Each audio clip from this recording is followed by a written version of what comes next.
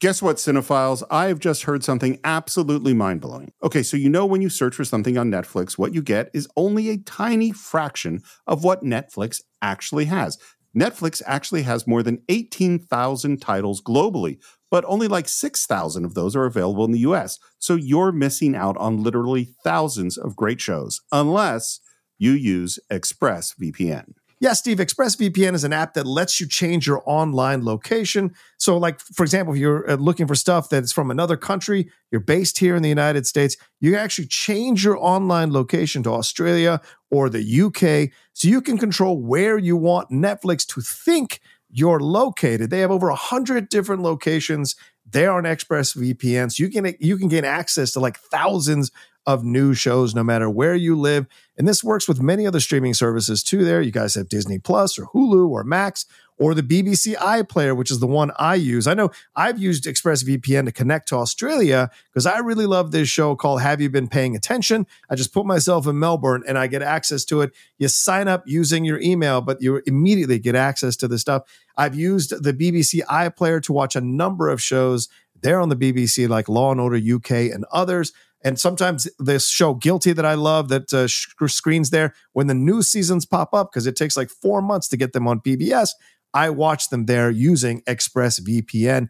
And it's incredible how easy it is and how simple it is to use. So why should you use ExpressVPN? Well, first of all, it is super fast. That means you can stream everything in HD with no buffering. It works on any device. So I'm an Apple guy, which means I've already installed it on my Mac, on my iPhone, on my iPad, and on my Apple TV. I'd install it on my Apple Watch if I could, and it encrypts your data. Now, this is hugely important because it protects your privacy and your security to keep you safe from hackers.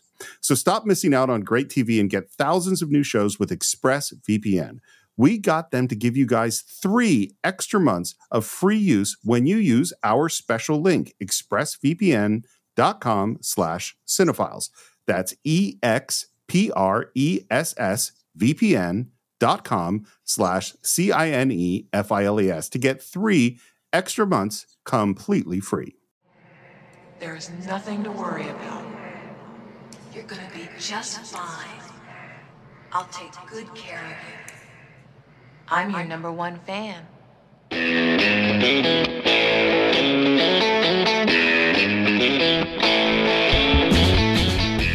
Hello and welcome once again to the Cinephiles, where once a year in the fall, John and I face our fears and wade into a scary movie. My name is Steve Morris, and I am slightly afraid, but also a directing instructor and a filmmaker in Los Angeles, California. Hello, everyone. My name is John Roca. My knees are knocking, but I'm ready to walk into our annual Halloween episode, tackling one of the great horror films or chilling films, depending on what our feelings are that year here on the Cinephiles. And, right after this is after our 300th episode, right, Steve? So it's a great way to kick off the next 300 episodes of the show with something funny and us confronting or something scary and us confronting our fears in a funny way. Well, and whether or not you define this as a horror film or a suspense film or a thriller, I will certainly define it as a great film. I absolutely love this movie. And it's funny the way this came about, because not funny the way it came about, but we had a different plan for Halloween this year. And it was a classic film and a great film, and one we will definitely do next year. But then we lost the great James Caan. And while we did a week of tributes, because we've done a lot of movies that he's in, both of us went, if we're really going to celebrate James Caan, we can't do it without doing 1990s Rob Reiner film Misery. Yeah. It's funny, you texted me just a few hours ago telling me how much you love this movie, and I feel the same way. I think this is such a perfectly well-made film.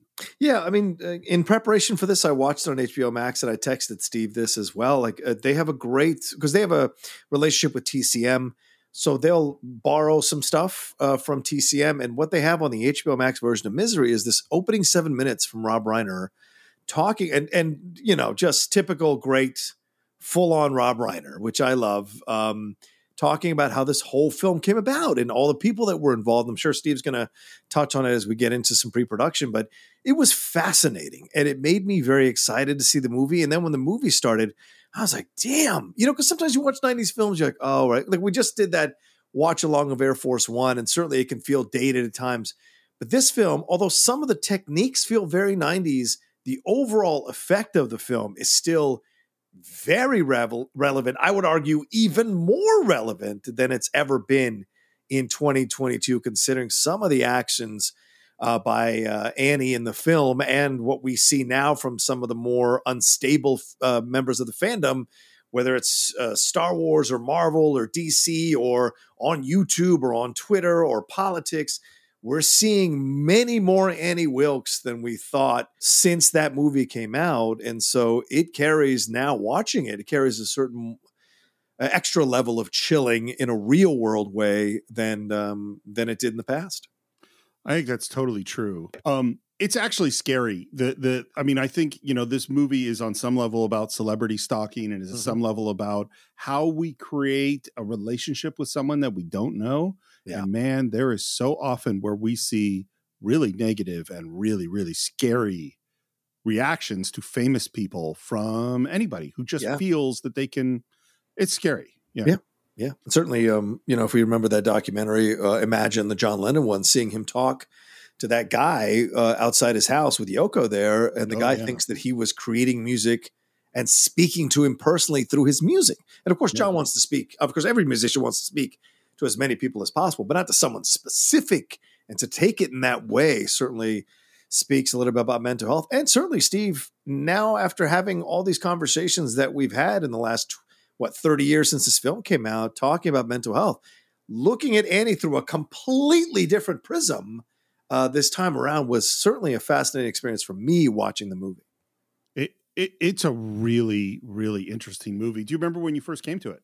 Yeah, I'll tell you exactly. I remember this so vividly. I was at my AIT training in Augusta, Georgia, at Fort Gordon, the Signal Corps. As I think I've told this story on the show, that I snuck off the base under false pretenses. I was essentially AWOL, took a bus back to Virginia so I could get my car, and then drove it all the way back to Augusta, Georgia, so I could have a set of wheels while I was down there in Georgia. One of the more enterprising moves that I made when I was in the military. Yeah. And of course, joining it when I was where at the time I was kind of coming into my own. So anyway, so one of these weekends I saw the trailer for Misery at another movie, because I would go see movies all the time on the weekends by myself or with some of the guys from the platoon or the squad. And this one was something that none of the guys wanted to see. So I went on my own to go see it on a Saturday afternoon at whatever the mall was there in Augusta, Georgia. And I remember the entire movie. Just remember going in, remember being absolutely blown away as a massive reader of Stephen King. And then that hobbling scene, dude, just like Kennedy assassination, like you always remember where you were the first time you saw that hobbling scene. And I remember screaming in the back of the theater and grabbing my armrests and feeling like I had made a spectacle of myself in that moment. So I just remember that vividly. And that's always going to be how I remember the movie and where I was when I saw the movie. So first of all, I was a huge Rob Reiner fan already. Mm-hmm. I mean, besides the fact that I grew up watching All in the Family, and I know I've said this now many, many times on the Cinephiles, I will put Rob Reiner's first bunch of movies against basically anybody. Yeah. Including the great directors of all time, which are This Is Spinal Tap, The Sure Thing, which I watched over and over again. Cusack film, right? Stand By Me, The Princess Bride, When Harry Met Sally, then Misery, and then A Few Good Men, North, we can forget about that one, The American President. Yeah. I mean, that's an unbelievable list of films. So I was already a huge fan. I went to see it in the theater, despite the fact that I don't particularly like horror films. I was not a Stephen King guy at this point. Really? No, I probably had read, because the first Stephen King book I ever read was The Gunslinger. Oh, okay. Because I found it as an audiobook, because again, I'm not a horror guy. And then by this point, I had probably read The Gunslinger and maybe Drawing of the Three and maybe Eyes of the Dragon and The Stand, maybe. But I definitely was not deep into Stephen King. Now I've read tons of Stephen King. But I thought this movie was just astounding. And it's funny because it came up just in our 300th episode conversation. It's come up a few times lately. Is what I admire the most is craftsmanship. Is the attention to detail, how you do every little thing, in particular storytelling. How do you tell a story through film? This movie's like a masterclass. Yeah. The storytelling is so precise, and he does so much with so little. It's a really good movie. I agree, 1,000%. And I'll give you some pre-production, and John, please jump in because if you've got some other stuff. But strangely enough, so Stephen King, basically all his books get optioned. Yeah, and this book didn't get optioned, and partially because Stephen King is holding it back because it was really personal to him. And Andrew Scheinman, who is a producer at Castle Rock, who worked with Rob Reiner, read it on a plane, gave it to Rob. And basically, Rob goes to Stephen King because he had already done Stand By Me, which is based on The Body. So they already had a relationship. And Stephen King said, I will only let you option it if you are either the director or the producer. And they make that deal. And Rob is going to produce it. He's not going to direct it. And the person that they bring in William Goldman, who would obviously Rob Reiner work with on The Princess Bride, and they bring in George Roy Hill to direct. Yeah. And they're building the script together. It seems like it went a long way.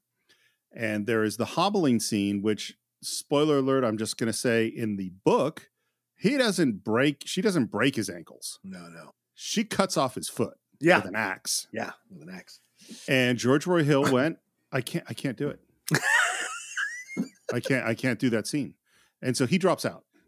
Yeah, man. It's a visceral scene. You can understand why someone might not want to film that, So then they're also looking at actors, and it sounds like they went after all of them to play this lead role. They went after William Hurt, not once, but twice.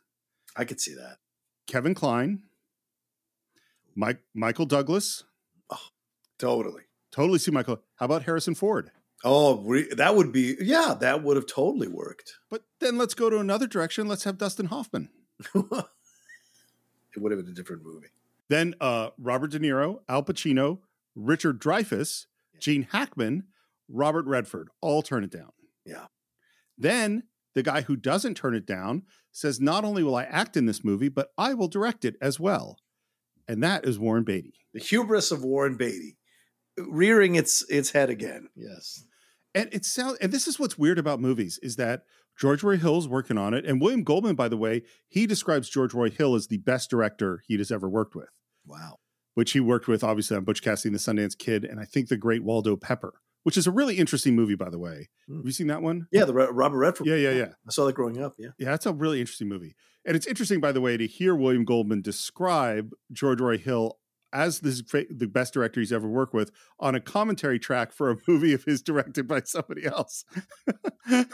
And it sounds like George Roy Hill added some great ideas. Mm-hmm. And then Warren Beatty added some great ideas. In particular, one of the things that he added was, why is Paul Sheldon still believing her a little bit about roads and phone line and all that little stuff? Some of that comes from Warren Beatty. Unfortunately, Dick Tracy is in post-production and it's having problems, and Warren Beatty backs out. Yeah. Here's what William Goldman says about why all these guys turned it down. He says they turned it down because movie stars don't like playing subordinate to women. He's not wrong. And that's the sad truth of it. For all their talk of empowerment and talk of equality and all this kind of shit, a lot of progressive guys in Hollywood who were movie stars, quote unquote progressive, did not want to be seen being manhandled by a woman or being being submissive to a woman. They felt it would affect their brand, and I'm sure their agents and managers got in their ears and convinced them of that nonsense as well. And that's why it takes a man's man who isn't intimidated by that kind of shit to play a role like this. It's so funny. I think almost every actor that I listed, that would have been a really good movie. Yeah. I cannot picture anybody other than James Caan. It's a fascinating. It's so great. And the irony is, Caan would have never been my first choice, but it works so well, especially because of the way Caan plays Paul Sheldon and where Paul Sheldon is in his life when we encounter him at the beginning of the movie, in this transition place, in this frustrated place, in this possible ascension to a new level that will be creatively satisfying for him. That's not something I normally see from James Caan, who plays more of the put upon characters in Hollywood. Well, Andy's always active. I mean, he is a energetic, active actor. And so and this is where where Rob Reiner finally went, well, maybe this can work, is let's get the most hyper guy, the biggest maniac in Hollywood, and put him in bed for 15 weeks. And it adds so much to the film. One thing, by the way, this is my quick bit of bitching, is so there are two commentary tracks on the Blu-ray. One is Rob Reiner, who's great, and the other is William Goldman. So he has his own commentary track. This is the first thing he says as he starts the commentary track.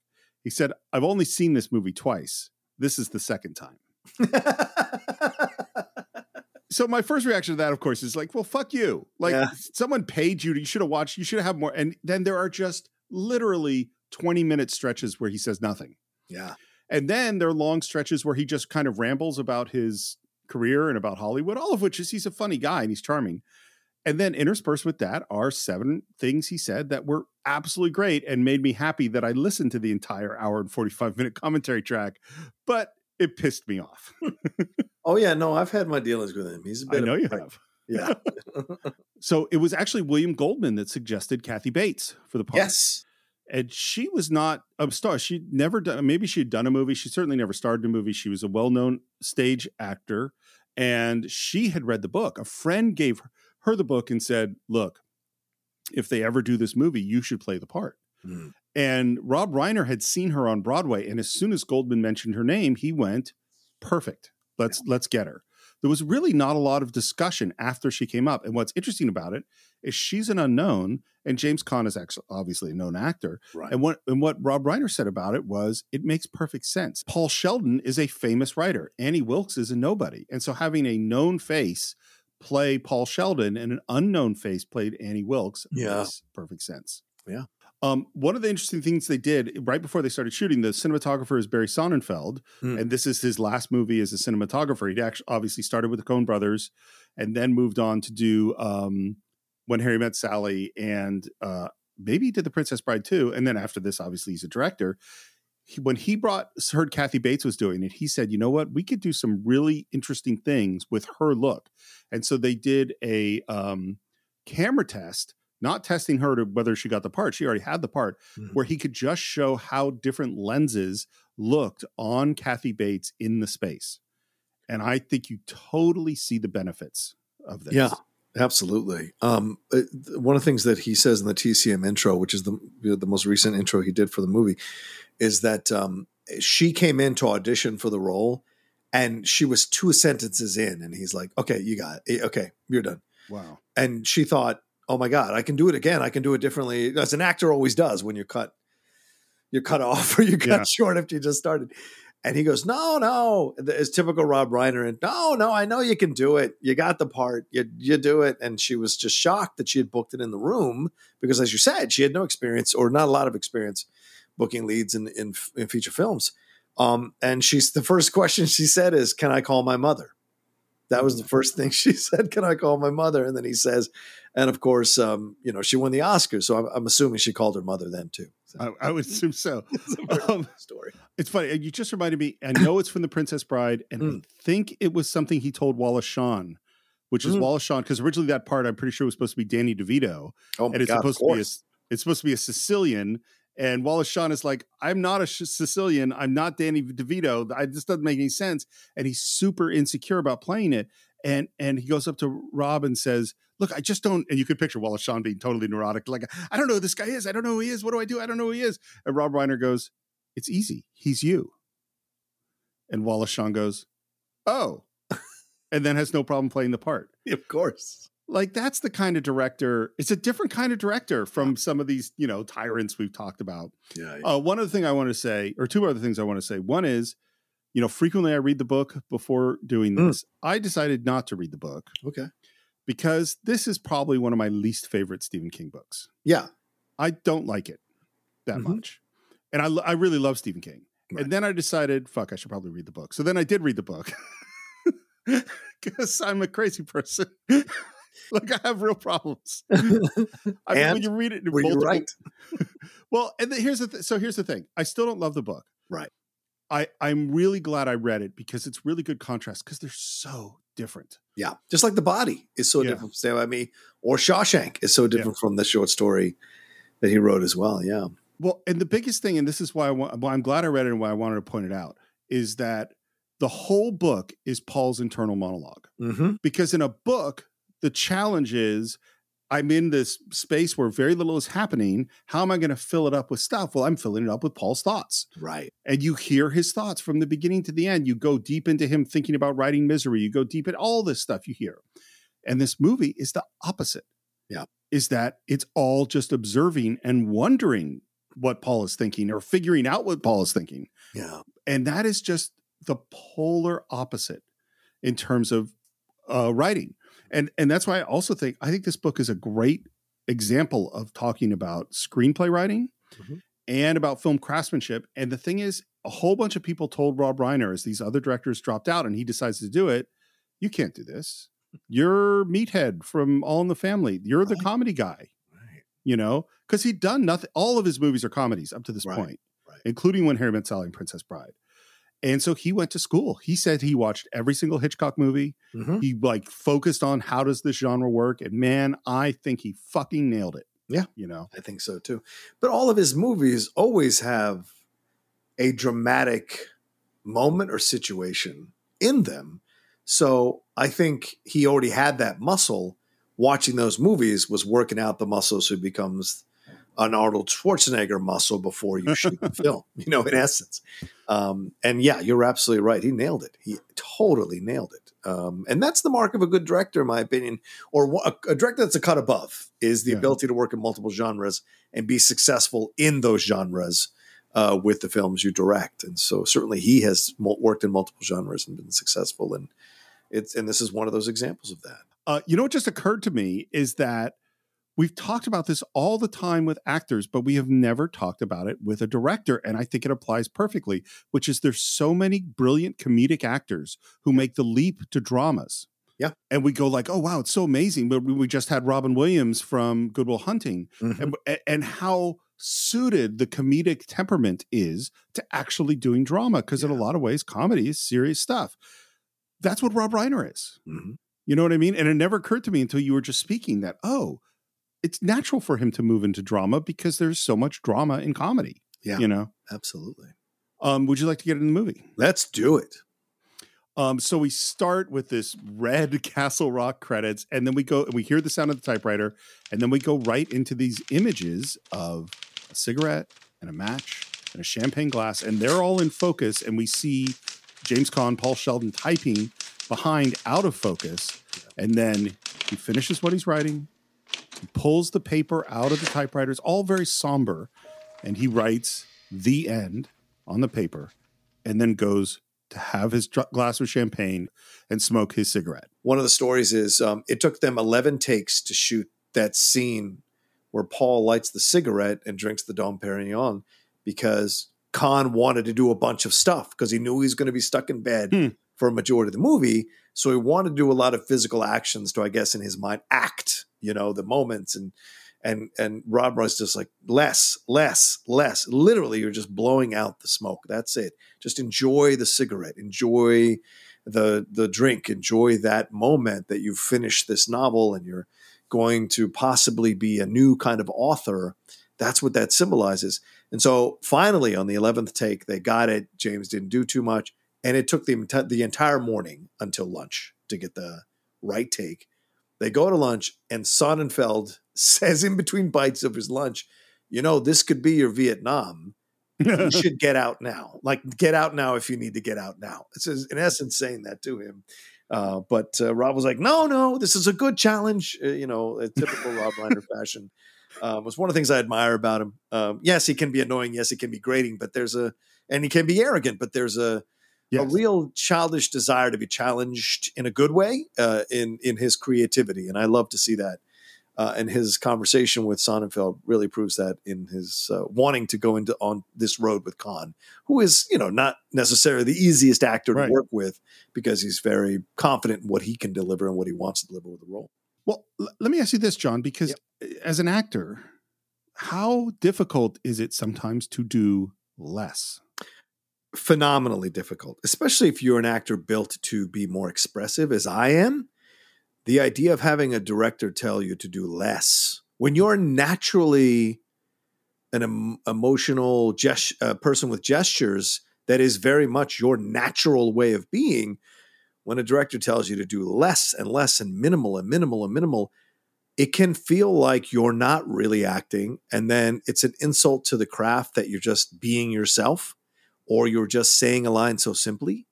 But then when you realize, once you break through that misconception of it all and go around the other side, kind of like a black hole, kind of like an interstellar, you're going out the other side.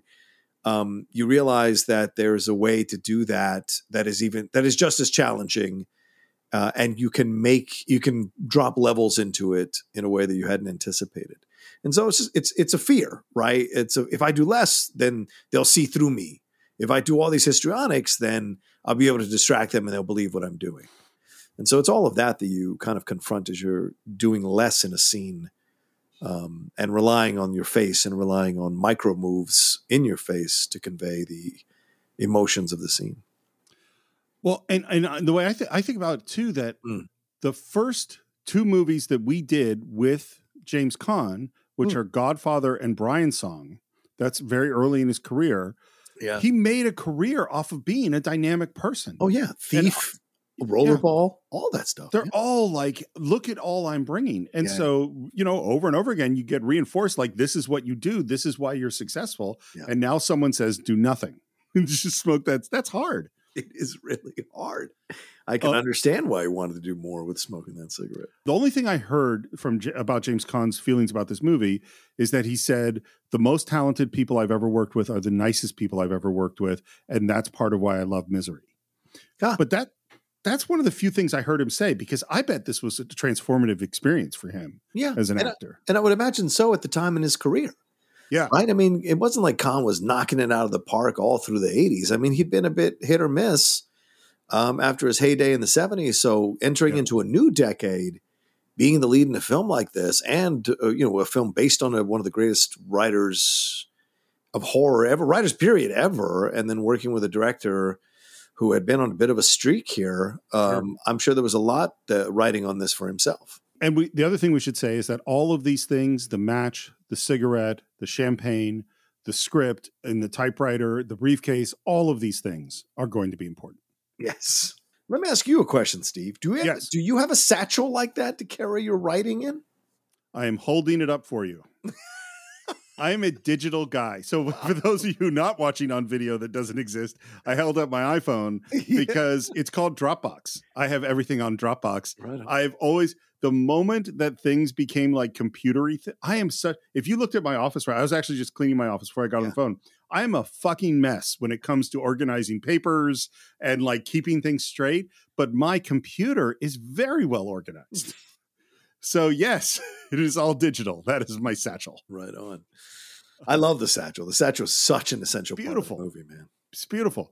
Yeah. Speaking of which, he puts it on the seat of his car and knocks some snow off it because he's leaving this place up in the mountains wherever he is. Yeah. He grabs a snowball and throws it. It hits a tree and says, "Forgot it." Why do you think that's in the movie?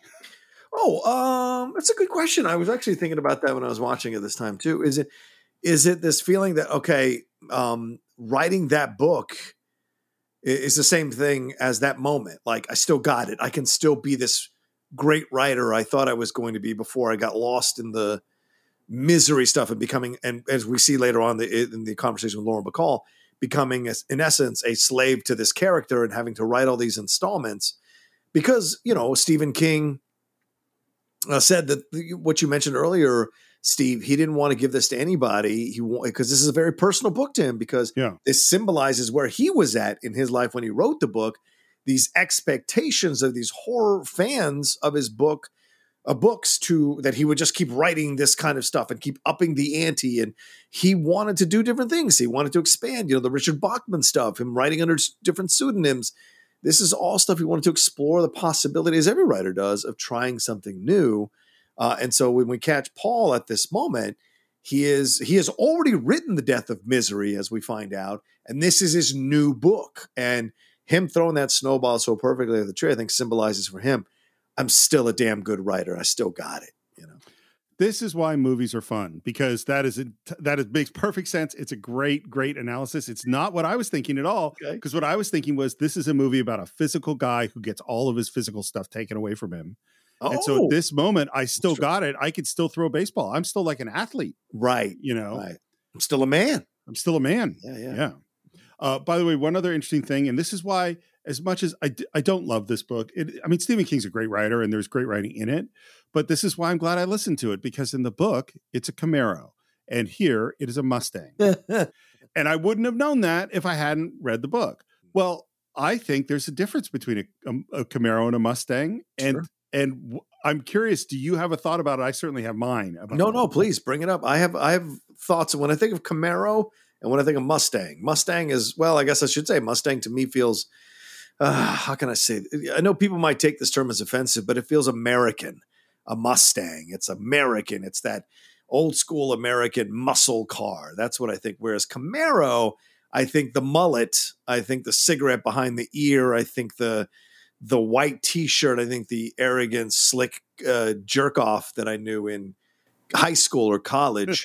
Whereas the Mustang is more of an old school car that has a history and a legacy in American cars. So that's the way I look at the difference between those two.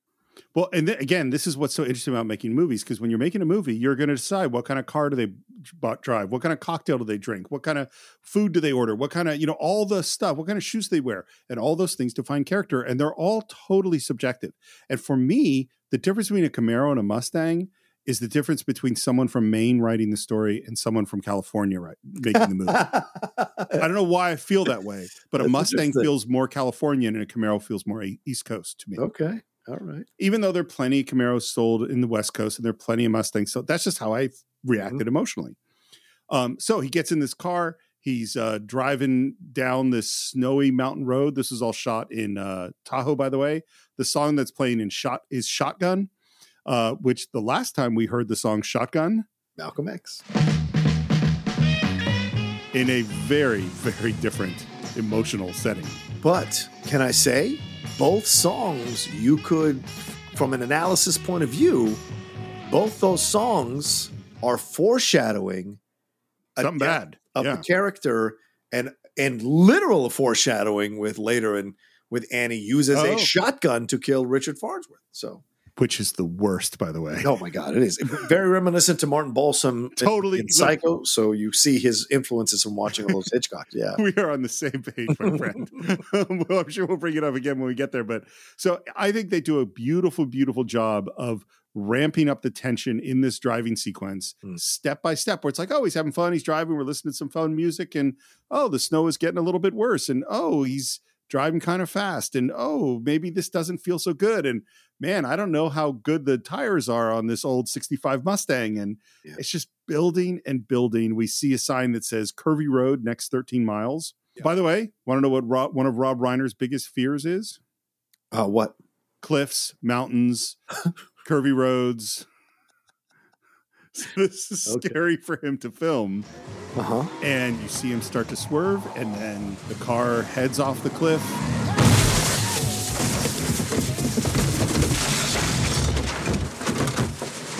There were 9 cameras that they had set up to shoot this, because these are the kind of things you don't shoot. Maybe they only shot it. We're only going to be able to shoot it once. Right. And there's this great POV of the car flipping, and then it comes to a stop, and now the music is gone, and we're just with the sound of the wind and a wide shot of the upside down car in the snow, and the words directed by Rob Reiner come up. So let me ask you a question.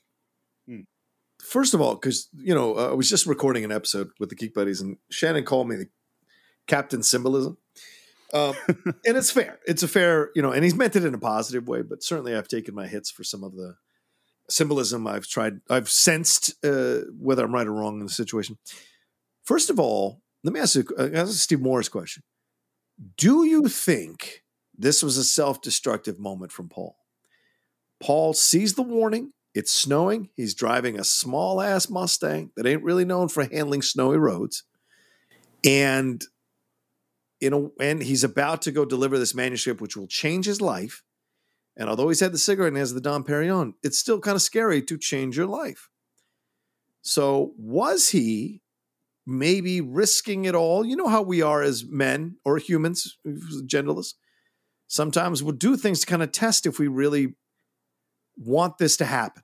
And I wonder if maybe this was a bit of a self-destructive moment for Paul, going too fast down the windy, snowy road. And the second thing, do you think Rob Reiner purposely put his name above the car crash to say, this is either going to work or this is going to be a car crash? I don't know, directing this film. I don't know what the result's going to be. Because certainly Kubrick used the upside down beetle in The Shining to be a fuck you to Stephen King, because Stephen King didn't like Kubrick's version, or he made it clear he didn't like Kubrick's version of The Shining. So, well, that's what that Room 237 says. I think. Yeah. I don't think that is documented that's why he did it. It's documented in my mind. I'll tell you that That's right fine. Fine. In answer to your second question first, I definitely think that Rob Reiner knew he was going out on a ledge. Mhm. And so, I mean, I go back and forth. I think that's a perfectly good symbolism. I also think I do love when it's very clear the director chose where they want their credit to be. Yeah, right. And in a good movie, you know, Yeah. it's going to be over that shot. Back to your first question. I think it's a really interesting one because, and it's really, this is the thing, because I read the book, I can tell you that version of Paul Sheldon is much more messed up than our version, because we hear all his thoughts. Yeah. And it's when he leaves to go drive down that mountain, he's drunk. Whereas our Paul Sheldon is not, or as far as we know, is we not. don't sense that he's drunk. Yeah, good point. Yeah. This guy and knows that he did something really, really stupid. And the thing too is that there's much more about addiction in the book than in the movie. Like, he becomes addicted to the painkillers. There's much more of his sort of fucked upness, I would say, in the book than there is in the movie. And so I think I hadn't thought about it until you said it, but it I don't know why it connects to this question. But in the book, and really the sense in the movie is that the book that he just finished writing is his great book. Is it actually a great book? We don't know, do we?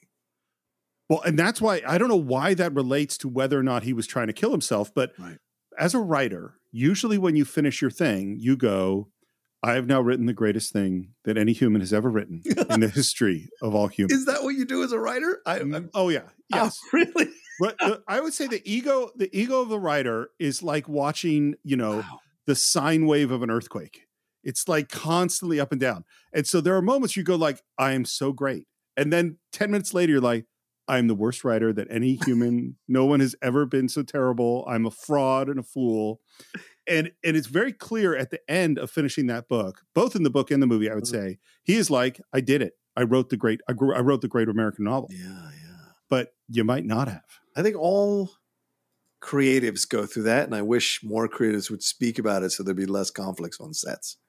All creatives think, I've just acted the greatest scene ever, and the next scene, I'm the worst actor on the planet. I'm a total fraud. Yeah, I'm a total fraud. Yeah. Oh, Daniel Day-Lewis has said this many times, that he's always been waiting for them to show up and escort him off a set because he's a fraud as an actor. He's always every great actor is afraid of being found out of being a fraud. Well, and I'm sure you've had moments where you were on stage and you're like, this is terrible. I'm awful. And you walked off stage and you went to your friends and said, wasn't that terrible? They're like, oh my God, you were amazing. Yes. And or looking back on a show that I've hosted, and I'm like, fuck, I did a terrible job. And you rewatch it and you're like, oh shit, it wasn't that bad. But inside my body, it was the worst experience. Yeah. I'd say 50% of the Cinephiles episodes, when I'm editing them, I'm like, I'm terrible. This is not working. And then if I listen to them later, I'll go like, it was fine. Yeah. Yeah. We're so hard on ourselves as creatives. We really are. Well, and delusional. I mean, like, they're both parts, because sometimes I'll write, and I know we got to move forward, but because we're on like minute 6, not even that probably, is that there are times where I really think I wrote the best thing and I'll give it to someone and they'll look at it and they just won't see the thing that I see. Yeah. They're like, no, but don't you see that? And they're like, okay. And speaking of someone reading your stuff, we're going to cut from here back to New York City and the truly great Lauren Bacall. Yes. apparently, you put out a breakdown, which is when you put out, these are the roles I'm looking to cast. And then agents will submit their actors and say, hey, would you consider this person? And he just got Lauren Bacall got pitched. An agent said, would you consider Lauren Bacall? Can you imagine? Yeah. And Rob Reiner goes like, are you kidding? He says that one of his greatest moments of his life was he went with her to Armani to pick out the outfit that she's wearing in this scene. Wow. So just going shopping for fancy clothes with Lauren Bacall. Well, I mean, you can understand that because in the 80s, she did 8 projects. That's it. And none of them were of real note. Yeah.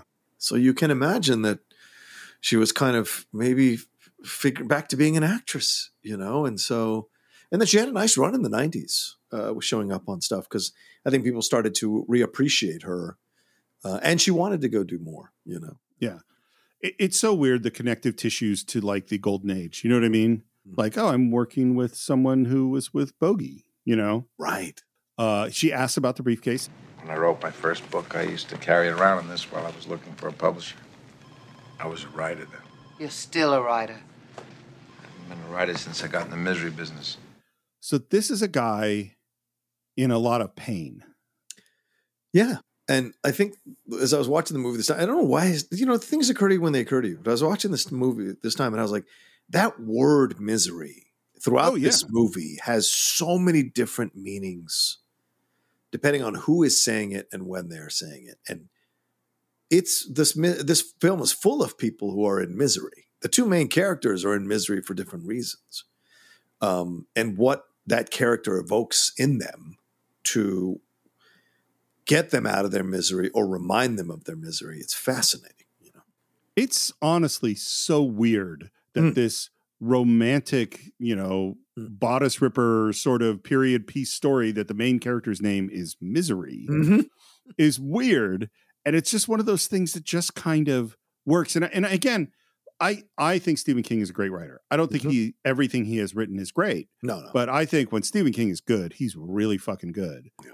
But it's very clear when he wrote this book that he was in some pain about who he was and what he was writing. Misery Chastain put braces on your daughter's teeth and is putting her through college. Bought you 2 houses and floor seats to the Knicks. And what thanks does she get? You go and kill her.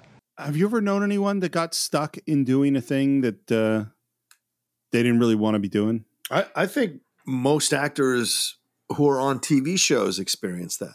Yeah. And leave. And people are always like, why'd you leave? Yeah. Why did David Caruso leave NYPD Blue? Right. Why did Sherry Stringfield leave ER and leave NYPD Blue? And it's you got to follow your compass, and you hit that moment where you're just like, I don't want to do this anymore. I don't want to be this character anymore. It becomes a job. And as much as people may revere it from the outside as fans going, but you're getting paid so much money. It's about creative satisfaction. It really is. And whether you're right or not, who knows? Because everyone's got their own compass. But yeah, I've certainly encountered people who are frustrated at what they do in the creative field because it's repetitive, it's not satisfying, and they're just essentially doing it by rote. Yep. And they know how to do it so easily now that there's no challenge. That's where he is emotionally. Like, he's got to get out of the misery business, and he says he's heading up to Colorado to finish the new book. If I can make this work, I might just have something I want on my tombstone. This idea of death right Yep. there being presented. Yeah. So one obviously huge difference between the book and the movie is the book never leaves the 2 of them. Never leaves Paul. There's no flashbacks. We never cut away to the police. There's no Right. Buster character. None of that happens. And what's really interesting about it is I remember when we talked about Jaws and that one of the brilliant choices I think Spielberg makes is that in the book, every day they go out on the orca to hunt for the shark, and every night they come home and hang out with their families, and the next day they go out again. And in the movie, once they go out, they never come back. Right. Because it's much more intense to have them isolated alone and not go see the outside world. Yeah. I probably would have thought the same choice makes sense here. And I would have been wrong. I think the fact that we get a little bit of relief by coming away from this thing helps. Yeah. Oh, I agree with you 100%. I think it builds the world out more. So it makes it feel more like that there's an outside world going on, and he is stuck in this prison. So it makes the prison even more. It adds more to the tragedy and the drama of it all. This show is sponsored by BetterHelp. Hello, Cinephiles fans. We all kind of walk around with these stressors, big, small, medium, in our lives that are triggered sometimes by frustrations at work or frustrations at our job or just frustrations overall about our life. Because sometimes, this, if you compare, you despair, and you just want to live a life that's a little bit more clean and accepting of yourself and a little more open to receiving positive messages for yourself so you can have that life that you want to live and have that great work-life balance. And it's not always easy. And for me, for years and years, I thought all of this stress, all of this hardship, I had to just carry on my own, that this is what it meant to be a man. And it was finally getting therapy where I realized I don't have to carry that stuff. There's a place where I can unburden myself and actually get advice and guidance about how to deal with it better in the future. Yeah, Steve, you and I have spoken very proudly about how therapy has helped both of us deal with our stressors in our lives. And if any of you are listening to us who are thinking of starting therapy, well, give BetterHelp a try. It's entirely online. It's designed to be convenient, flexible, and it's suited to your schedule. All you have to do is to fill out a brief questionnaire to get matched with a licensed therapist, and you can switch therapists at any time for no additional charge if things aren't working out, which I think is a great benefit. So get it off your chest with BetterHelp. Visit betterhelp.com/cinephiles today to get 10% off your first month. That's BetterHelp, HELP.com/CINEFILES. So we hear the words "something I want on my tombstone," and we cut back to that car in the snow and this kind of upside down, bloody look at Paul Sheldon, semi-conscious maybe, and we hear some sounds. We see a crowbar pry the door open. We don't see who it is. We see arms pull him out, give Paul Sheldon mouth-to-mouth CPR. He starts to breathe. These arms grab the briefcase, and then we see Annie carry him up the snowy hill and disappears into the snow. Yeah. Then we hear kind of Paul's breathing, blurry images, and we hear the words, I'm your number one fan. One of the other major differences between the book and the movie is that in the book, you essentially know from page 1 that Annie is a crazy serial killer. Oh, wow. Right from the beginning. There's no easing into it. It's, oh my God, this person's going to kill me. In this, we're going to figure it out as time goes along, step by step, as Paul figures it out. And right now, he's barely conscious. He's trying to focus. You're going to be just fine. I'll take good care of you. And then she repeats, I'm your number one fan.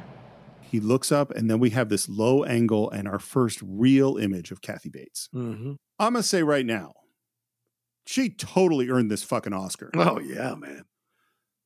Her performance in this is astounding. Yeah. And also credit to the hair and makeup.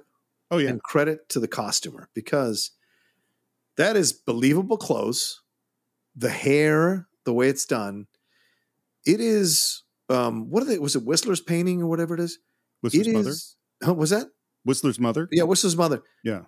You could see this woman being related to Whistler's mother. And it's the scarier side of the salt of the earth. Yes. It's the poisonous salt of the earth. The poisonous salt of the earth, yes, which I have experienced on more than one occasion living in the South. And so, yes, this is very believable that a person like this would exist in the way she exists.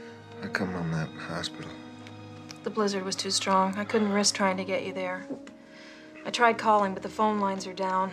And she kind of tells him he's going to be okay. He's going to be able to walk, that she popped his shoulder back in. What I'm most proud of is the work I did on those legs. Considering what I had around the house, I don't think there's a doctor who could have done any better. And as she says this, she slowly rolls back his covers, and he gets the first image, the first look at his legs. Yeah. And the music is ominous. By the way, the composer is Mark Scheinman, and it's great, this score. Yeah. And what's interesting is that as she rolls down the covers, revealing his legs, he looks away. Yeah. I can't imagine what it's like to see your body looking like that. Yeah. The other thing is what Rob Reiner is real smart about is you don't show that shot for very long, because the longer you look at it, the more you'll notice that it's makeup. It's only, when it's only on screen for a second, that's smart. It just looks messed up. Yeah. And then we cut to the sheriff's station. And there is Richard Farnsworth. I love Richard Farnsworth. I adore him. He is so great. You can't even call what he does half the time acting because you don't know if he's acting or not. The way he delivers lines is the exact way he delivers them in everything you ever see him in. He is a beat behind in the interactions, yet there's an earnestness and a realness to his delivery. So you don't necessarily fault the beat behind. So it's a fascinating thing. And he does it here as well. Well, and none of this is in the book. Yeah. And so all of this is William Goldman and Rob Reiner, which you could see because these are both charming, funny, witty writers, Yes. and how long does it take for you to like the character of Buster? Yeah.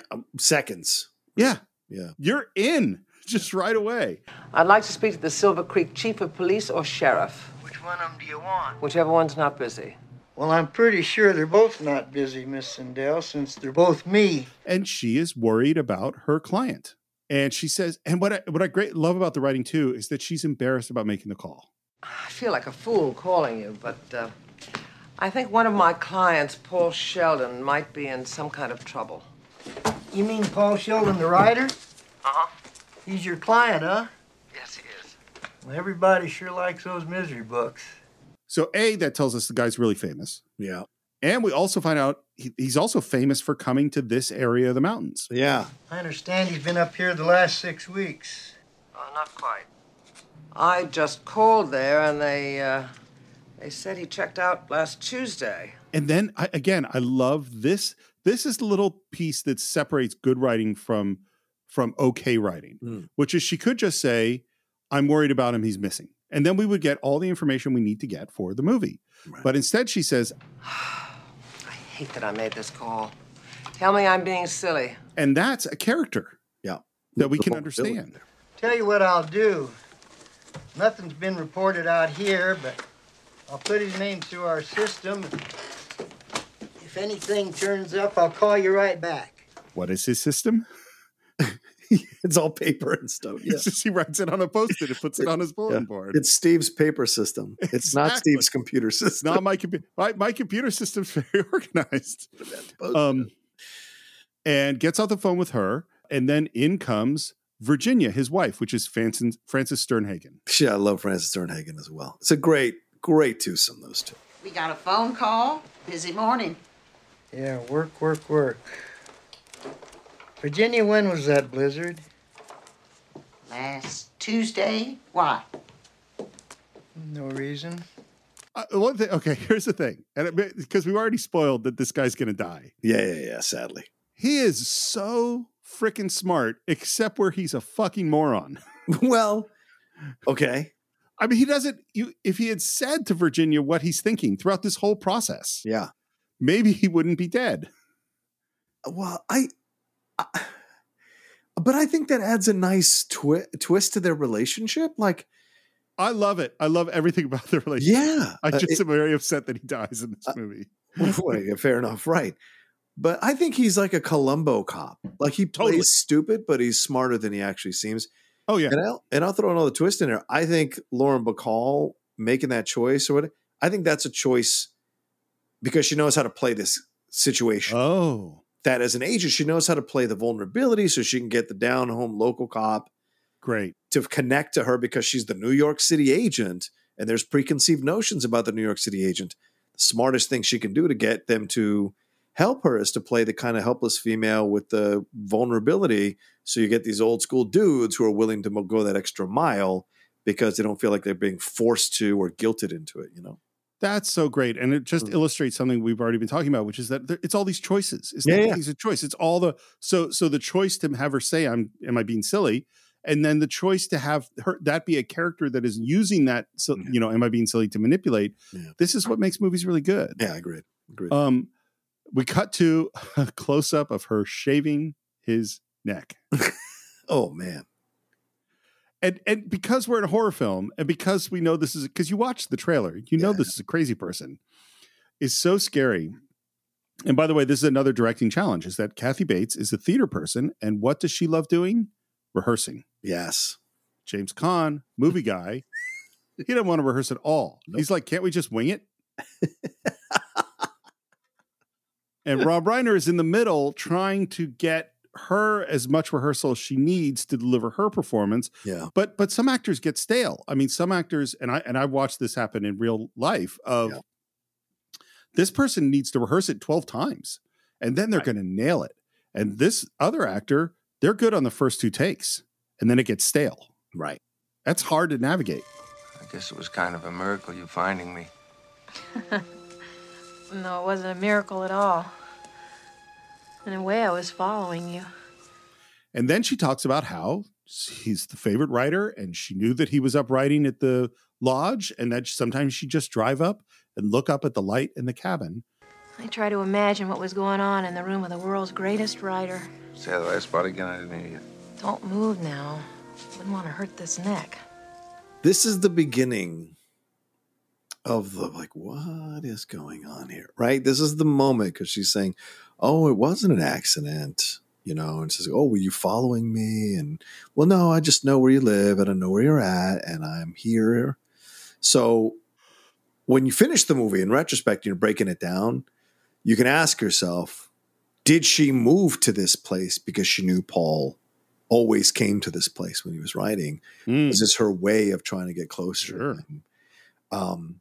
And I don't want to say she staged the act because, I mean, there's no way to prove that, but like the fact that she came upon the car, I wonder if she was watching him on her binoculars or whatever and saw the accident herself and then kind of got herself, like there's a scene missing where maybe you'd have it in the book where she's figuring this all out, what she's going to do with him, you know?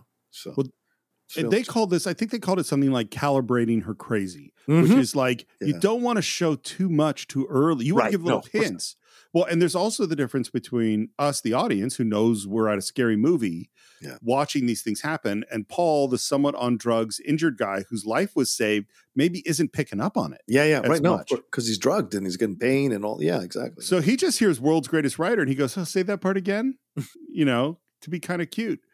And she talks about, you know, saving him. And this is, by the way, one of the really interesting things about this movie is what happens to Paul Sheldon is obviously horrible and terrible and, you know, awful in every conceivable way. If she doesn't find him, Paul Sheldon died. Yes, very true. 100%. Because now you're alive and you can write more books. Oh, Paul, I've read everything of yours, but the Misery novels, I know them all by heart, all 8 of them. I love them so. And he starts asking questions about the phone lines because he wants to reach his daughter and his agent. And she says, well, I'll keep trying them for you. And this is kind of what Warren Beatty helped with, is the tweaking of this kind of, what does Paul think she's trying to do and how is she slowing down his expectations in terms of the phone lines and the storms? I have a weird feeling that Warren Beatty has been trapped by a woman before and had to figure out the situation. I mean, it might have been Madonna. I'm not sure. Oh my God. I hadn't even thought of that. Jesus Christ. All right. Yeah. Because he was dating her around this time. If this is Dick Tracy time, he was absolutely dating her around this time. So, yeah. And I'm not going to say that I know for certain that Madonna tied Warren Beatty up at one point, but I mean, all signs point to yes. It's certainly possible. Yeah. Listen, you never get commentary like this anywhere else but the Cinephiles. That's what I'm telling you. No one else is crazy enough to say this nonsense. Oh. I noticed in your case there's a new Paul Sheldon book, and I wondered if maybe... You want to read it? If you wouldn't mind. And he says, in his charming way. Well, I do have a very hard and fast rule as to who reads my stuff at this early stage. Only my editor, my agent, and anybody that saves me from freezing to death in a car wreck. And it's sweet. And the thing about Kathy Bates' performance is at this moment, it is so sweet. Yeah. You know? And then you could see the pain hit Paul. And she says, boy, it's like clockwork the way your pain comes. I'll get you your novel, Paul. Forgive me for prattling away and making you feel all oogie. It's the word oogie. And then it's the wide angle lens on her at that moment that makes her look small and round and odd in the frame. What's it about? I don't know. I know it sounds crazy, but I haven't written anything but misery for so long. Why don't you read it? And you can tell me what you think it's about. Maybe you can come up with a title. And she comes in beaming and laughing and says, Like I could do that. Buster, the sheriff, is up at the Silver Creek Lodge checking in on what happened with Paul. And basically, he's always been a good guest. Never makes a noise, never bothers a soul. I sure hope nothing's happened to him. So do I. So no information there. Yeah. Annie is feeding Paul soup. And she says, I know I'm only 40 pages into your book, but... And she pauses. I'm sure you've gotten this acting or with the podcast and stuff, but I definitely have gotten this writing or doing a film. Oh, you saw my film? Yeah. And that pause. That pause. It's almost like you want to just walk away. Like, okay, I got it. Yeah. You just walk. I don't even want to hear anymore. Don't finish the sentence. Just let me walk away here. Yeah. Well, and you could feel them debating as soon as they're debating how to express the thing to you. It's like, well, we're done. Yeah. And so he sees that. And what's so nuts about this is you see Paul this time and later on take on the role of, I'm a writer with a critic the editor just read my work, the agent, the critic, someone, I'm about to take criticism, even though the situation is so bizarre. The swearing, Paul. There, I said it. The profanity bothers you. It has no nobility. One of the great joys, if that's the right word, of Annie's character is that this is a heinously violent serial killer, literally, who is so uncomfortable with swearing. Her manner is so sweet. She's so homey, and like that stuff, that contrast is part of what makes this character so great. But it's all an act, because she's conditioned herself to act that way in order to hide her more darker impulses, even though she's acted on them, as we find out later when he goes through the scrapbook. Or it's intimated that she's acted on these impulses. This is all an act. She, like most people who are unstable, she has convinced herself that she is the good person. Well, hell, I'll stretch that out. Like most people, if not all people, we are the heroes of our own story. In her unstable mind, her perception is that she is the hero of this story. And her bringing up the swearing is like the first shot across the bow of A, criticizing her hero, B, looking at something and having to accept that her hero is capable of writing things like this, which destroys her perception of her hero or threatens the perception of her hero.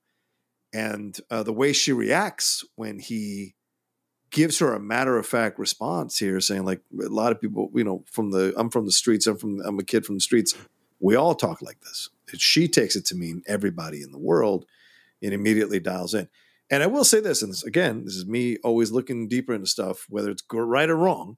I think she is threatened by this book because this book is Paul moving on from misery. And so destroying it, finding issues with it, finding criticism with it, is her way of lodging her protest in an indirect way at what Paul is doing. So I would agree. I'm trying to think of how I want to put it. So is she believe that she's the hero of her story? Totally. Yeah. Is she in denial of all the horrible, evil things she does? Yes. I probably wouldn't say that it's an act. And this is this is the distinction I would make, is that I think it's cognitive dissonance, is that she doesn't see, murdering babies as making her a bad person. Right. Because she doesn't look at that. Right. She sees people that swear as really bad. Yeah. Like she's built up. And so I don't think it's an act that she hates. That's a profanity. So yeah. Okay.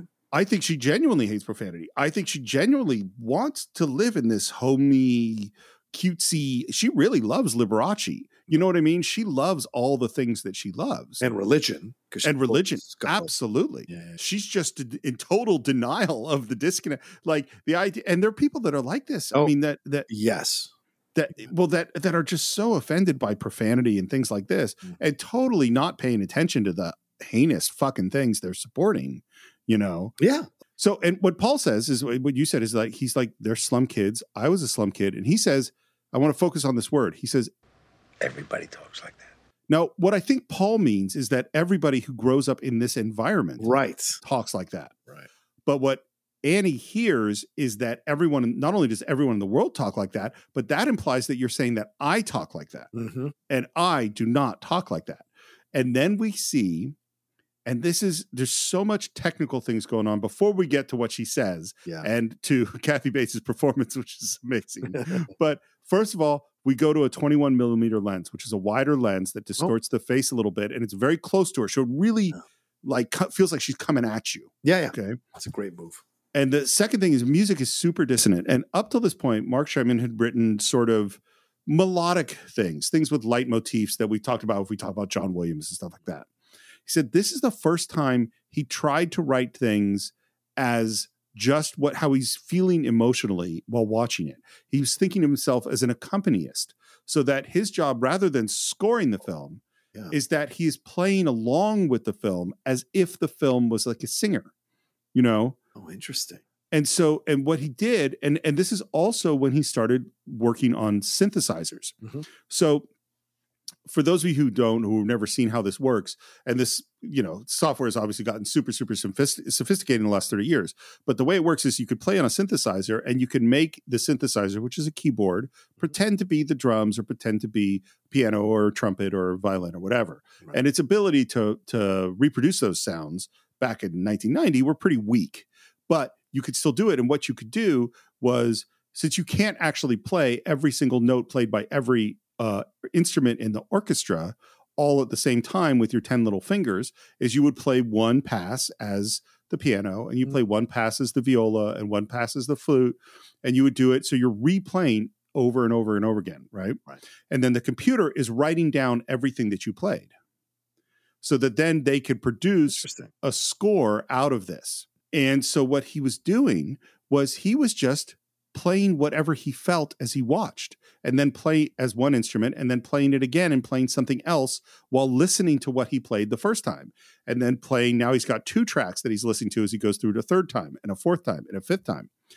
And what he described it as is that he would just kind of plunk away, like a kid just hitting the keys of the piano. And what he described for this one was he wanted it to feel like the sound of swirling bees. And then what happens is, in particular today, when you use this kind of software, it literally will put out a score with all of the instruments marked down and all of the notes exactly as you played them that you could just literally hand to the orchestra. In 1990, the software wasn't so sophisticated. So then it went to computer people who could translate all the plunking around he did and turn that into the score with musical notes. So then he takes that, and now we have a score that's orchestrated, and he goes to actually have real musicians perform it with real instruments. And they look at it and they go, oh, this is fascinating. Were you working in a 12-tone, way of working, which is like sort of modern classical music? Are you referencing Schopenhauer here and all this like highfalutin stuff? And he's like, I literally don't know what you're talking about. I was just going plonk, plonk, plonk, watching the scene by how I felt. Like a good craftsman, just kind of figuring it out. Figuring it out. Yeah. Yep. Yeah. And it's great. The music is great. And the shot is great. And Kathy Bates, man, she says, what do you think I say when I go to the feed store in town? Oh, now, Wally, give me a bag of that effing pig feed and 10 pounds that bitchly cow corn. And in the bank, do I tell Mrs. Bollinger, oh, here's one big bastard of a check. Give me some of your Christing money? It's crazy. No, it's crazy because you look at this and you're like, okay, how can I say this correctly with it? Because where's the explosion coming from, right? Where is the desire to take such grand offense? Where has she learned this as an impulse? That's what I look at when I'm seeing her explode in this moment. And there's just such a strong response after she's just been so in love with Paul. Mm-hmm. There is this desire to put him and judge him through this prism. And so I find that to be so fascinating as we watch this scene unfold with her, because like, Steve, you know this. I mean, I'm sure you've experienced this. Like, this is nerd rage. And we've seen nerd rage come out. We've seen rage come out from people, certainly more videos online and stuff of people like going crazy out of nowhere for nothing. You know, I see someone who's in the wrong place, I'm just going to lose it, or going crazy in stores and whatever off of being rejected for whatever, or wearing a mask. We see that kind of spike in reaction. So this moment is fascinating for that, for sure. Okay. So we talked about the lens. Yeah. We talked about the music. Yeah. We're talking about Kathy Bates and Nerd Rage. And we still haven't gotten to Jimmy Kahn. And I'm thrilled because I 100% agree this deserves this level of analysis in this moment. So I think that she has constructed in her mind a way the world is supposed to work. I actually learned this term from my father-in-law as he had been in some therapy or something, and they described him as an ego idealist. And an ego idealist is a person who has constructed an image of how the world is supposed to work in their head and are constantly disappointed when the world fails to live up to their expectations. There's a lot of people like this, though. Oh, yeah. And I think that Annie Wilkes is an extreme version of that. That whether it's you didn't get out of the cock-a-doodle car or it's people don't swear like this, she is like, this is how you are supposed to be. This is what you are supposed to do. And anything that, and in particular, in this moment, it's not just that he says people in the world swear. Yeah. She felt like he said that you swear. Right. And she's like, oh no, that is not who I am. And I find it amazing that in her demonstration of what it would sound like if she swore, she does not swear. No, she does not swear. No, but she doesn't say, the fucking cow feed or anything like that. And the way that she swear, I still remember my parents didn't swear when I was a little kid. And then I started to, obviously swear. And then in high school was the first time I swore in front of my parents. Right. And then there was this certain moment, maybe when I was 17 or 18, where my parents started to swear in front of us. And the first time my mom said shit in my hearing, it sounded so bizarre because it was very clear that it was not a word that she was comfortable with, My dad did not have those restraints in Spanish. He swore a lot growing up in... I've never used, because I've never cussed in Spanish. I've never felt the inclination to cuss in Spanish. So it was a different experience, but I never picked up those words. But they've never flown out of you, Ricky Ricardo style. No, never. Because it's not my first language. English is my first language, so I cuss in my first language, and I just would never think to cuss in Spanish in a situation, whether dealing with my family or dealing with my outer family, or dealing with people that I grew up who I know speak Spanish. It just wouldn't occur to me to cuss in Spanish. It's weird. That's very interesting. I know. I wonder. I think it might be a kind of reverence I have for the language that I don't want to do that. I don't know. I feel like we need to make this happen on some level. We got to get a Spanish speaking script and just have set up so you could just go off. I don't know if I would sound authentic though. That's the irony of it all. You sound like my mom.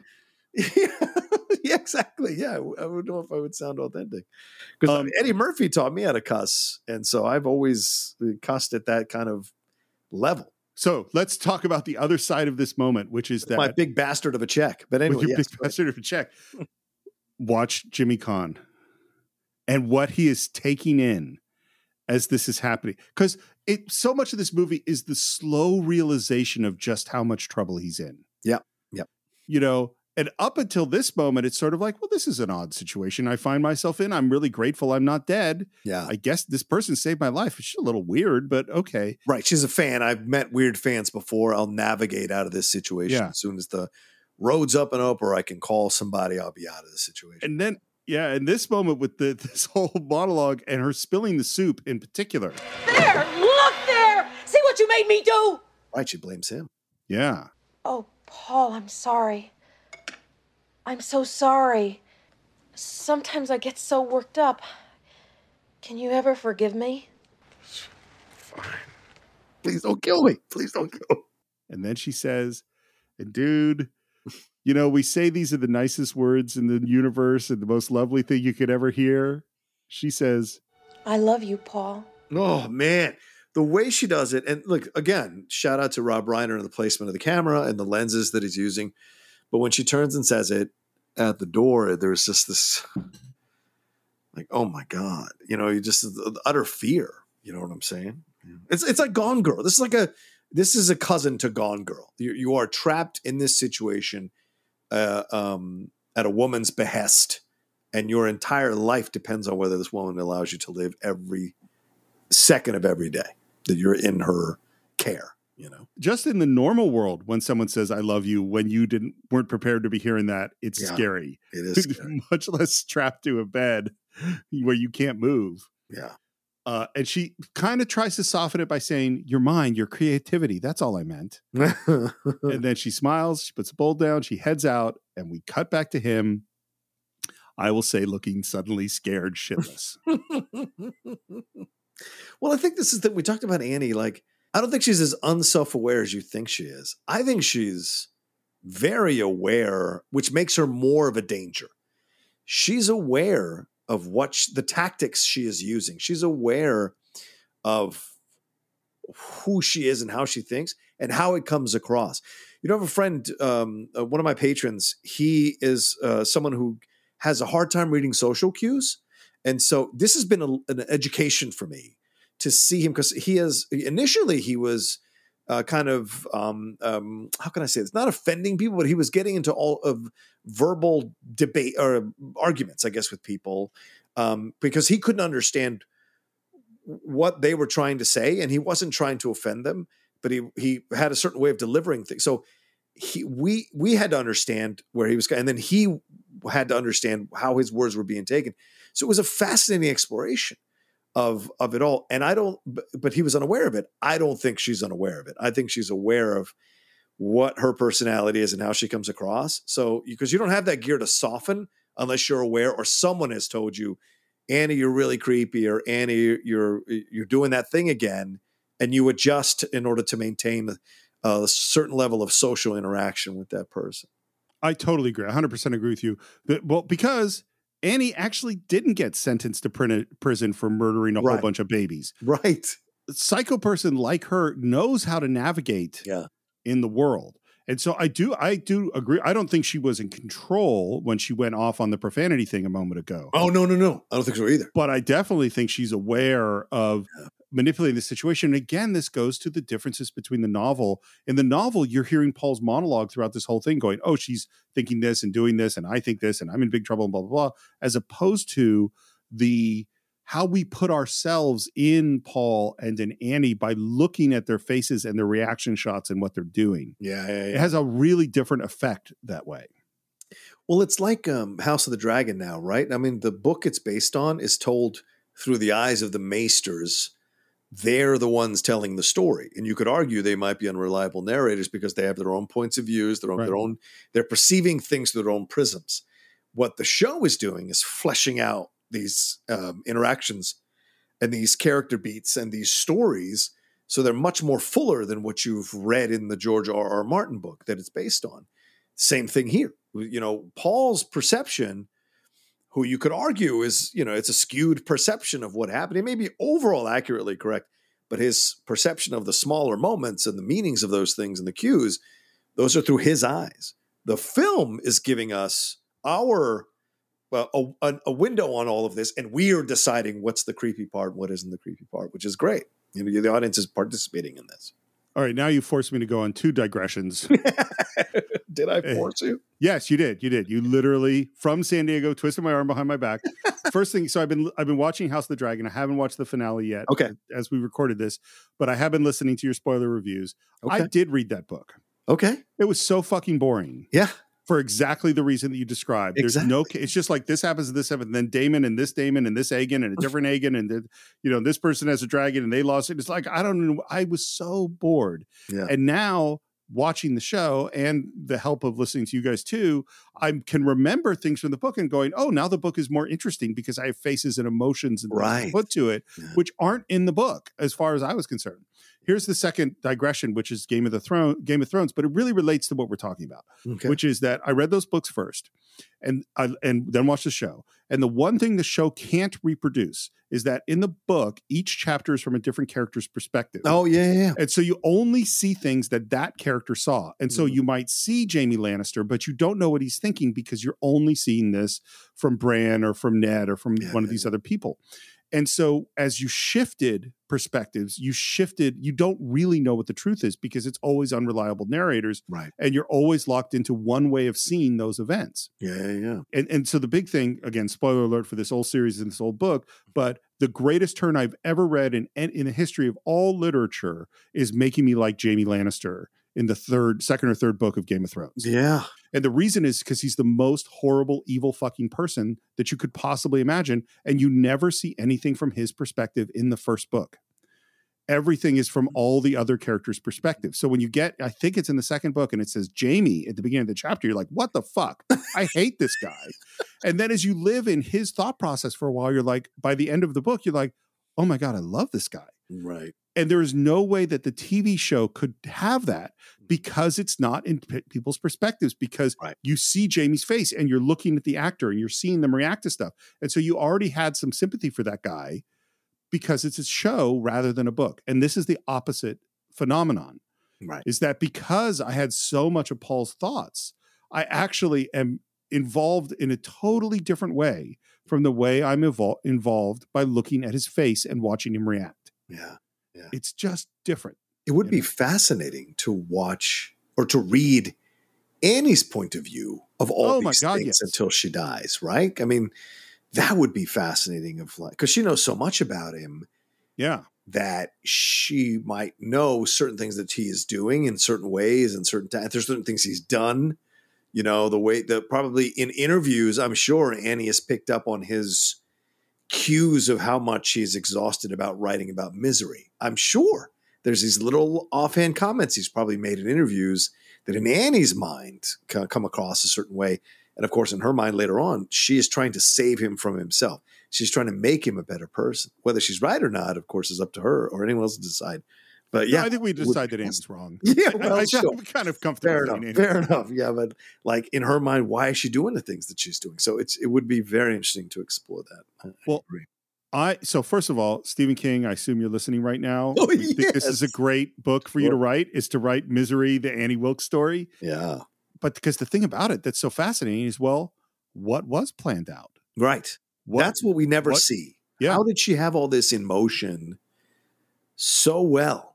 Yeah. And when did she decide what? And what was she? So we know that Paul is observing her and figuring out stuff from her. Well, she's observing him. Yeah. You know, what is she thinking of? It'd be a really interesting book, actually. 1,000% agree with you. Yeah. It'd be a very interesting book.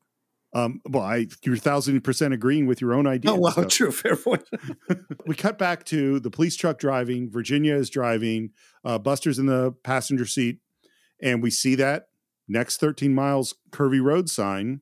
And then she puts her hand on his knee and he looks and he says, Virginia, when you're in this car, you're not my wife, you're my deputy. Well, this deputy'd rather be home under the covers with the sheriff. I like this kind of sexual Love it. Yeah, level here between them because they're older people. You wouldn't think it would be there, but you know, Frances Sternhagen, who's such a good actress, just playing it with that voice of hers that's so unique. It works so well in what is going on here. And you can tell she was probably I'm sure she convinced him to marry her. I'm sure she was the one that knew from the beginning, this idiot, he's going to have to realize how much he loves me. And she's the one that's been kind of, you know, navigating the relationship or running the relationship, and letting him think that he's running the relationship. You know, and she strikes me as that kind of woman. Well, and the thing is like, again, great screenwriting, great directing, great acting. Yeah. How many lines do we need to love this relationship and get it? 100% correct. 100% correct. That's why casting is so important. You Absolutely. find the two people that are immediately likable and you connect them together. Well, yeah. Well, and I would challenge any fucking writer. You write those 4 lines. Yeah. You try to come up with 4 lines that make you fall in love with and get a relationship. Yeah. Good luck. Exactly. It's really, really hard. And for you old school people, that is Cliff Clavin's mom, Frances Sternhagen. Oh, of course she is. Yeah. Thank you. Ma Clavin. She was great as Ma Clavin. And then he yells, stop. And she stops and he gets out of the car and sees a broken branch. And she says, Could have been the weight of the snow. Yeah, could have been a rotten branch, could have been the wind, could have been a lot of things. and then he goes down this slope. And of course, we know this is the right spot. Yeah. Yeah. And he kind of stumbles and he falls. And he ends up in a big, deep hole. By the way, I always forgot that Richard Farnsworth was a stuntman. Yes. That's how he started his career. Need some help? No, I'm enjoying myself. Thank you. Their banter is so good. Their banter is just so good. It's great. And he climbs up the hill. And of course, the camera pulls back. And there's the tire. You really think Sheldon's out there? I hope not. If he is, he's dead. And then there's this shot. And the shot is the camera kind of speeding towards them on the side of the road. And then just as it gets to him, the camera turns and we are looking at Annie Wilkes driving her car. It is an amazing shot. It is. And she is not betraying anything. So you don't know if she's registering the fact that they have found the car, that they're in the exact location. She's just driving straight ahead. So in her mind, we don't know if she's processing this or if she's noticing it, not giving anything away, and already planning how she is going to deal with either of them if they happen to knock on the door asking for Paul. And Rob Reiner says very clearly, this is Barry Sonnenfeld shot. Really? He said, Oh. Yeah, he said, I didn't have this idea. Not only does he say, I didn't have this idea, he said, I would never have had this idea. My brain doesn't work that way. I don't think that way. This is why you need to have a great cinematographer. And as a guy who also, my brain does not work that way. Like, I'm so thrilled that he gives credit where credit is due. Mm-hmm, mm-hmm. And that Barry came to him and said, I want to do this kind of shot. And this is not a easy shot. This took probably half a day. Right. To set up this one shot. And it is great. It's very Hitchcockian even. Well, there's a lot of Hitchcock in this movie. Look what I got. And she pulls out the book. They had it at the store, Paul. There was a whole batch of them there. And as soon as I saw it, I slammed my money down. I got the first copy. And then he says... And the roads are open. Well, the one to town is, but that's about it. And of course, this is a slight mistake, because then he says... The phone's working. Well, mine's still out, but the ones in town were working just fine. I called that agent of yours. And she wants to talk about the book, and he's trying to talk about his daughter. Yeah. The agent said she would tell her you were okay, but I'm afraid you'll have to wait till tomorrow if you want to talk to her yourself. Does Paul believe this? It's a good question. I don't think he 100% believes it. I think he wants to believe it. Yeah, fair enough. Because she's thinking on her toes, and the micro pauses are the giveaways. And those when you're questioning somebody or you're questioning a situation, it's the micro pauses that'll always give you away. And you see her, she's thinking quickly on her feet, by the way. She's delivering great responses, but it's just that moment. But he is catching her because he's a writer. Yeah. He's naturally incisive as a writer. So he is catching her clues that she is dropping casually without thinking and pressing her on them. And he's found a worthy foe because she's thinking quickly on her feet to cover herself. The likelihood, I think, at this moment that these things could be true it's really fading, you know? Yeah. I don't think she called the orthopedic surgeon at all. No. Well, and the thing is, if you call a hospital and say, I have a wounded man in my house, right, they're going to come get him. Yeah, of course. You know, or there'll be a plan to come get him. It's not going to be like, okay, yeah, you should be fine. See you later. You know, well, there's liability issues, right? Because if you call a hospital and tell them that, then the hospital is now complicit in a way if the care is somehow not effective. If they can get out there and take care of the person. Yeah. It's the next morning, and one thing we should point out: they shot for weeks and weeks in this room. Really? I mean, almost the whole movie's in the fucking room. Yeah, you're right. It's mostly on a soundstage. And the thing is this is, again, where you need a great cinematographer because it can't be boring. So every time they're shooting different lenses, different angles, moving the camera in slightly different ways. Mm. And she's thrilled with the book. She's on page 75. I guess that means it's okay. No, it isn't. It's... Oh, poo. I can't think of any words. Would great be insulting? I can live with great. I'll settle for great. And what's so funny about that is he's still the writer who wants praise. Of course. Even from the fucking serial killer who's trapped him. The ego must be soothed, man. It must be satiated. I remember when I was in at Cal and I directed like my first good play that I directed. Yeah. And it did well and people liked it. And there was this one guy who was a graduate director, and I had acted in a play of his, and I hated his directing. I thought he was terrible. And he came to see my play, and afterwards I said, "Hey, Phil, what'd you think?" And he said, "Oh, it's all right." And I was so upset that this guy who I thought was terrible, yeah, he didn't like my play. And I had a whole bunch of people who really liked it. And what could I focus on? The one guy that didn't like it. Yeah, that's the terrible truth of the artist. No, it's not just great. It's perfect. And here's the thing I thought. Is he thinking right now about how this book is going to end? I don't think he's gotten that far in his mind. Just because he doesn't know how obsessed she quite is with the character. Is she obsessed with him or the character? So I think this is there's a kind of him gauging the situation a little bit there. It's later on, of course, we're still in the same room, but now they've actually taken the whole set and they have moved it to the location in the mountains. So one wall of the set, they can shoot through to the actual window looking out. So frequently they would shoot most of the scene on the studio in Hollywood. And then they would shoot anytime you went by the window and you'd see the helicopter, you'd see something moving outside. That's them with one piece of the set that they transported up to the Sierras. Right. Wow. And we hear some strange noises at the door, and in comes a pig. Watching Jimmy Caan react to that pig, man. Yeah. Now I'm just picturing John Roca trapped in a bed. Oh. And a big pig comes up to say hi. Yeah, especially after having seen Snatch, where he feeds the people to the pigs. Has Annie done that? That's a big pig. I'm just saying. Big pig. It's a good point. Yeah. So yeah, it's really scary. Paul, say hello to my favorite beast in the whole world, my sow, Misery. Why does she name the pig after Misery? I imagine because she's obsessed with the character. I guess so. And she loves the pig, so she loves Misery. Right. It's extension, yeah. James Caan has a beautiful, awkward delivery. She's a fine pig is what she is.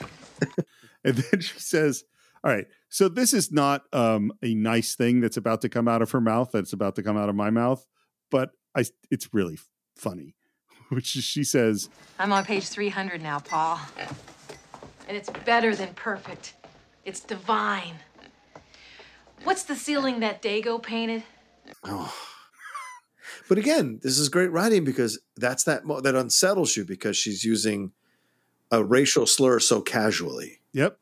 And even he's taken aback, right? Because, of course, James Caan has said many times that he's an honorary Italian. So, like, right. You can play into that for himself. But, like, her dropping it so casually, that she wouldn't know Da Vinci's name. Michelangelo, rather. Michelangelo, yeah. So, it's just fascinating, right? Her reaction to it all. And I think what the key to it is like, is it a, slur against Italians? Oh, it totally is. Yes. I don't think she knows that. I think in her mind, that's just what you call Italians. You're giving her too much credit, dude. I don't know if I'm saying that she's dumber. Oh, no, I'm saying she does know it, but she's one of those people that uses racial slurs casually, as some people in rural areas do. Well, some people in all areas do. Well, fair. Some people in all areas do. Yeah, it's a fair point. Yeah, it's perfectly reasonable that she does know it's a horrible thing to say. Mm-hmm. But the moment and him just kind of reeling with it, and going, "The Sistine Chapel." Yeah, that and Misery's Child. Those are the only two divine things ever in this world. Because it is a compliment. I mean, she's saying those are one of the two greatest things in the world. Yeah. Which is why it's going to be such a crash when she shows up at night by his bedside because she's praised it so highly that when the crash happens, it's going to be pretty brutal. And then again, it's lensing, it's performance, it's the set design, it's the costume, her little bent over snorts. Oh my God. As she leaves.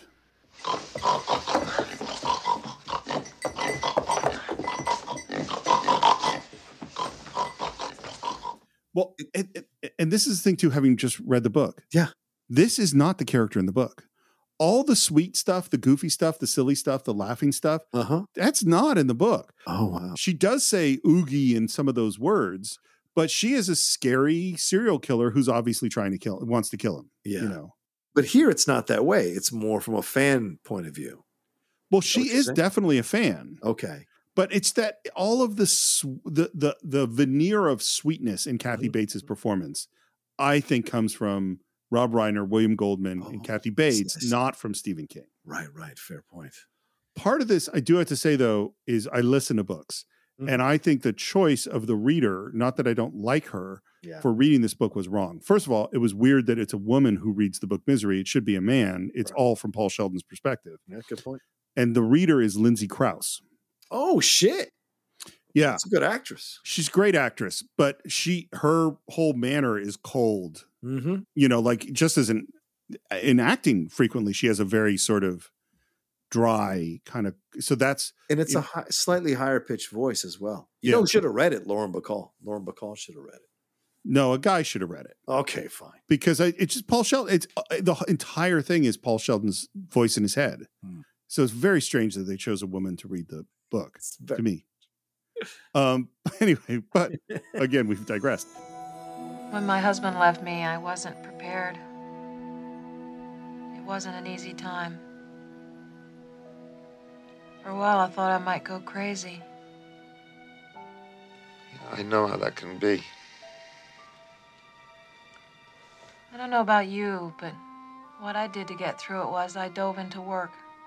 And the scene is very strange. And it feels like, why is she telling him this stuff?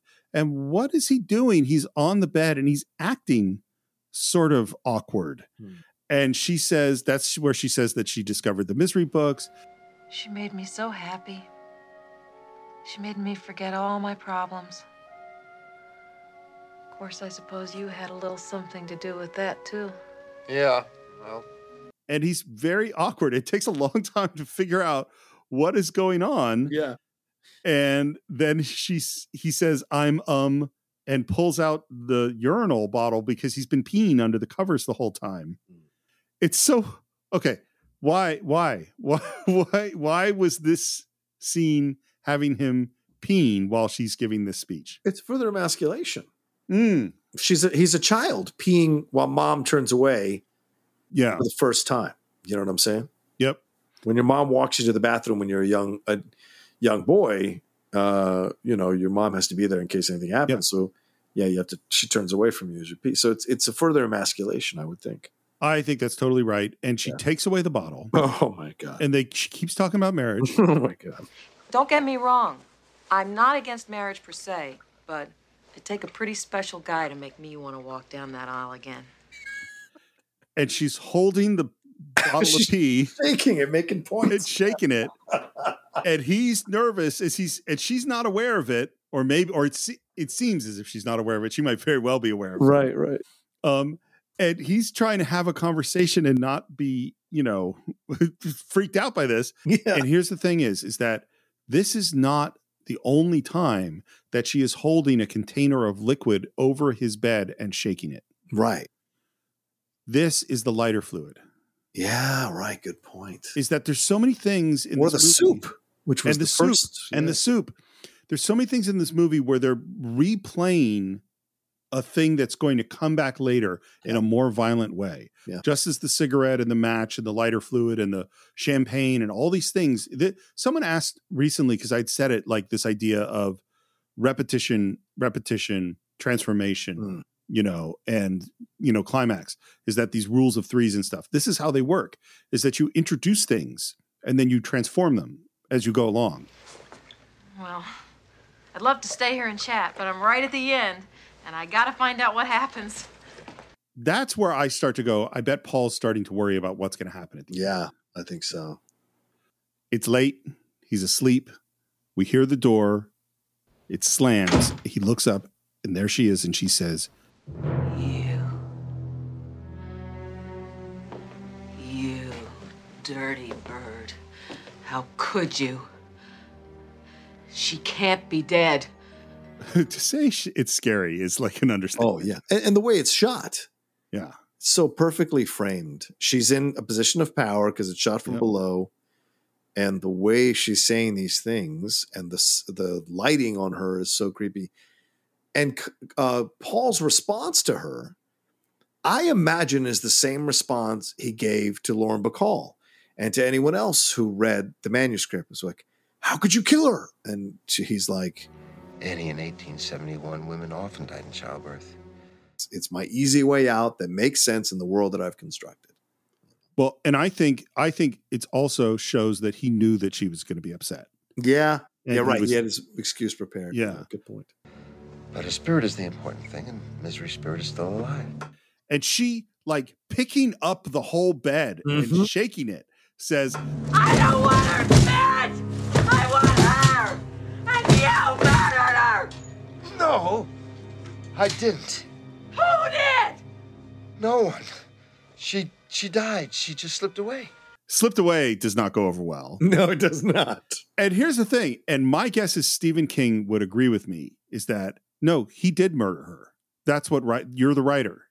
Fair point. And she's just unbelievably outraged. And she looks around and she says, Slipped away!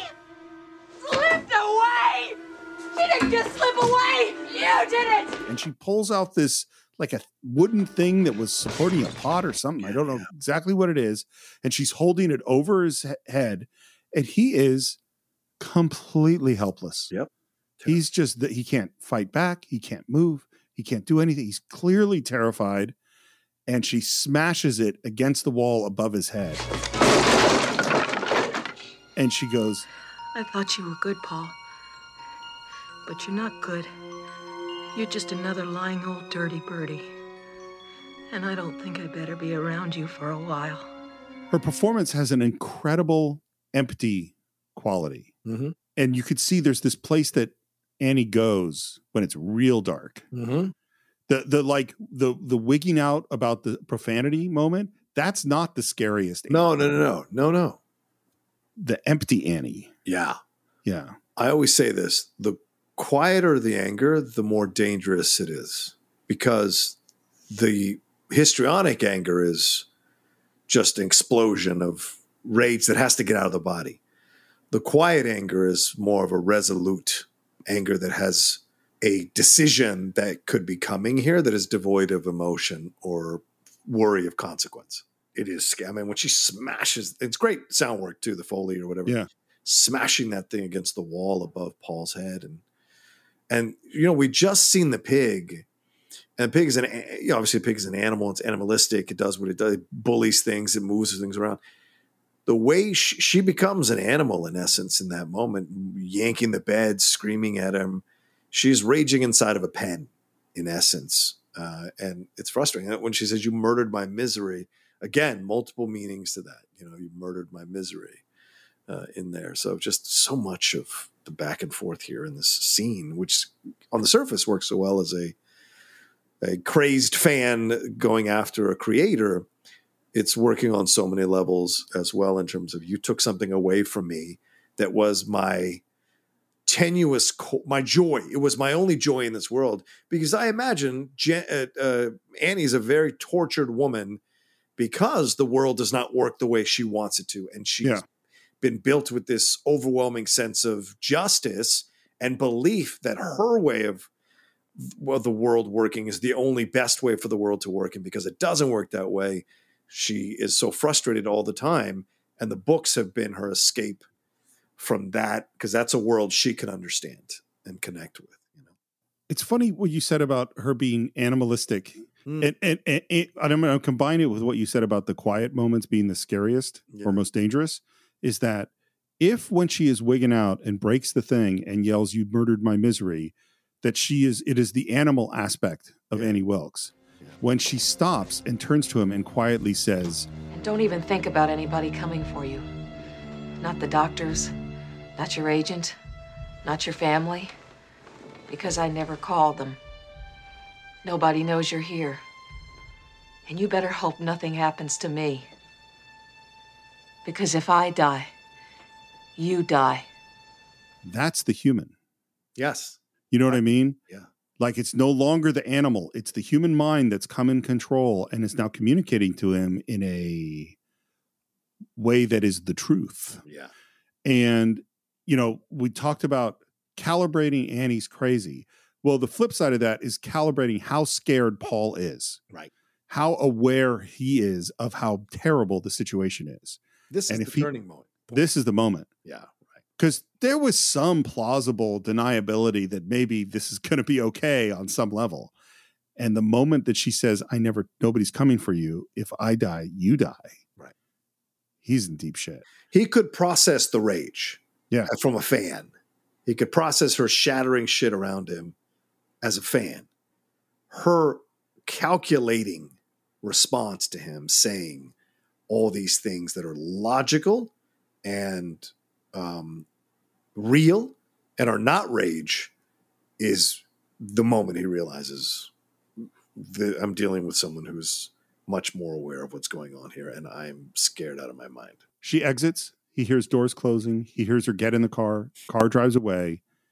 He sees it out the window. And then he looks towards the door, pushes the covers off, and now he's going to try to get out of the bed. Yeah. Now, first of all, we've got James Caan, who's for a couple of weeks at least now has just been in this bed. That's all he's been doing. So now he finally gets to move. And the fact is, he's a really athletic guy. Yeah. Which is good because the thing that he has to do now actually isn't that easy. And it's really hard acting to crawl out of the bed and to support himself. And I love the moment as he's kind of supporting himself with his hands and his legs are still in the bed and he looks back at his legs. And I'm assuming you've had this where you know the next thing is really going to fucking hurt. Oh, yeah. And the moment of stealing, like trying to get yourself ready. And even knowing I can't be ready because there's nothing I can do. Mm-hmm. You watch that and then he falls out of the bed and screams. And you see like a brief shot of that bruised and swollen foot and then him dragging himself across the ground in that low angle. And he gets the door and he reaches up and touches the door and it is locked. And he just sits against the wall, breathing, knowing that he is, the technical term, fucked. And I think that is probably a good moment to leave Paul Sheldon in this terrible situation in the home of Annie Wilkes and end part one of our exploration of misery. What will happen to Paul? What's going to happen to Paul? But as always, we'd love to hear your thoughts on misery. Please do a search for Cinephiles on Facebook. If you're on Facebook, if you're not on Facebook and you're on Twitter, then look for Cine_Files. If you hate Twitter and only like to explore the world in pictures, go to the Cinephiles podcast on Instagram. And if you really just want to listen to the show and make sure you don't miss an episode, well, you should subscribe to it at least one of the following places: Apple Podcasts, YouTube, Spotify, Stitcher, and anywhere else you can think of. And if you are on Apple Podcasts, maybe you're not just interested in hearing our words. You want to write a few of your own and write a nice review of the podcast. We would really appreciate that. And if you want to buy or stream Misery along with every other film we've ever reviewed, you can do it on cinephiles.net. And to support the show is patreon.com/thecинephiles, where you can not only listen to our weekly Cinephiles shorts, but you can also listen to our monthly watch-alongs, the very first of which is Air Force One. And it is up there for our $10 and above level. And if you want to reach me, you can reach me at SR Morris on Twitter, SR Morris1 on Instagram, and Enterprise Incidents for all your Star Trek needs. John, how would people find you? You can always find me at The Rocha Says on Twitter, Instagram, and TikTok, The Outlaw Nation on Twitch. My YouTube channel, youtube.com/John Rocha Says, where we're doing a lot of reviews and covering a lot of topics from the world of film and entertainment. And my other podcasts, The Top 10, The Geek Buddies, Strong Style, and The Hot Mic. And I think that's it for this week. We will be back next time to experience one of the scariest moments in the history of film right here on The Cinephiles.